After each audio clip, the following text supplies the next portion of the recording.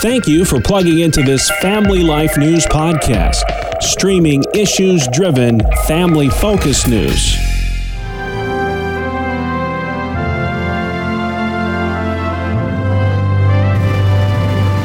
Today we have the privilege of talking with Susan Michael of the International Christian Embassy, Jerusalem. Susan, tell us, what does that organization do, and what are you hoping to accomplish with your efforts? Well, Greg, the International Christian Embassy, Jerusalem, was formed in 1980 in Jerusalem in response to all of the embassies moving out of Jerusalem in protest of it being the capital of Israel.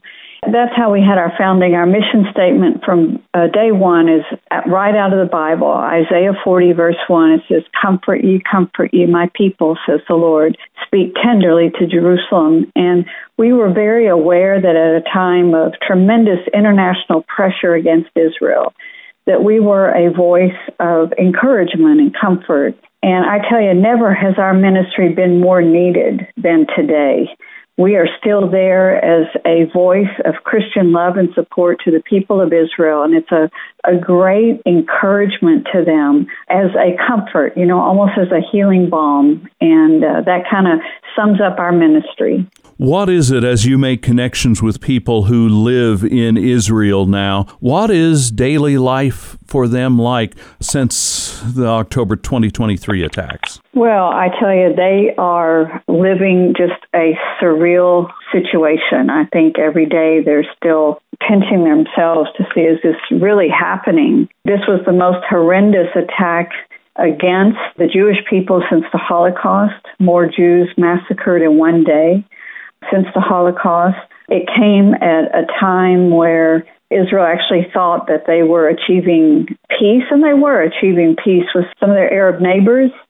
But of course, with the jihadist organization on their southern border, Hamas, they're not interested in peace whatsoever. And so this horrendous attack has left the people of Israel feeling very vulnerable, very confused and hurt. And the attack was one thing, but Greg, this onslaught of anti-Semitism around the world, where we have thousands of people in the streets rallying in support of Hamas that just carried out a massacre of Jews, is so debilitating for the people of Israel, and they just don't understand why there's such hatred for them around the world when they try to be a blessing. And so we are there to encourage them, to help them with practical assistance, and let them know you are not alone. There are millions of Christians all around the world who are praying for you today, and we are the expression of their support and love for you. And it has really been very, very impactful. Our guest is Susan Michael, who is the director for the USA portion of the International Christian Embassy, Jerusalem. The calling for Christians these days, people, for that matter, Jewish, people of faith in the United States, what are the action steps that you would recommend we take to support the peaceful people who are in that part of the world?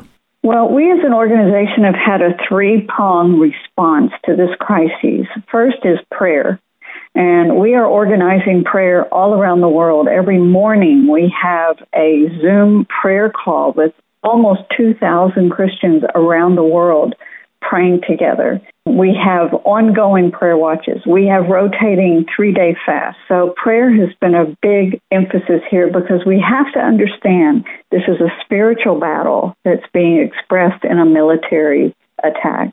Secondly, we are raising money in order to do practical assistance in Israel. We're helping providing food and housing and all for some of the evacuees. There's 300,000 evacuees in Israel. These are Israelis that have been moved out of their homes because of the attacks going on in their areas. We're raising money for bomb shelters, for ambulances, for medical equipment, et cetera, et cetera.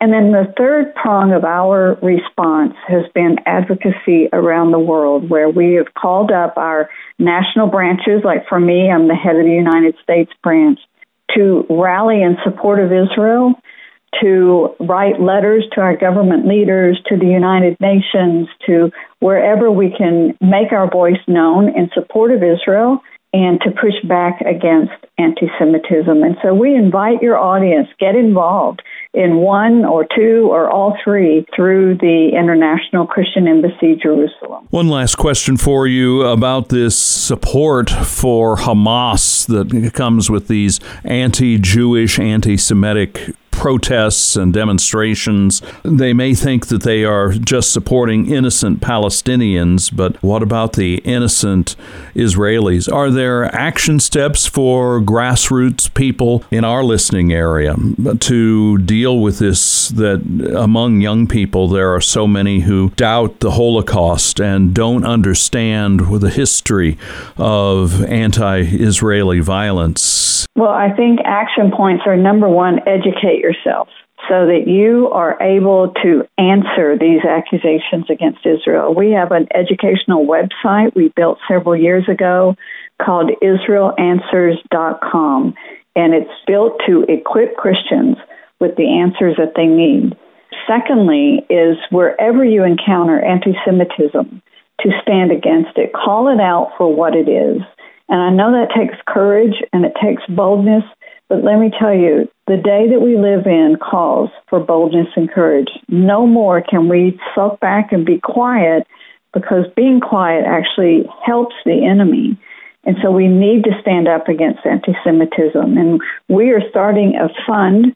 If they go to our website, icejusa.org/stop anti-Semitism, we are building a fund and a whole program to mobilize Christians against anti-Semitism in the United States. So we invite your listeners to go there and sign up and get involved. Again, that website, ICEJUSA,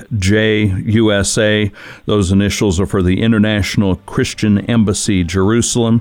Their director in the United States is Susan Michael. Susan, thank you so much for joining us here today on Faith Under Fire from Family Life News.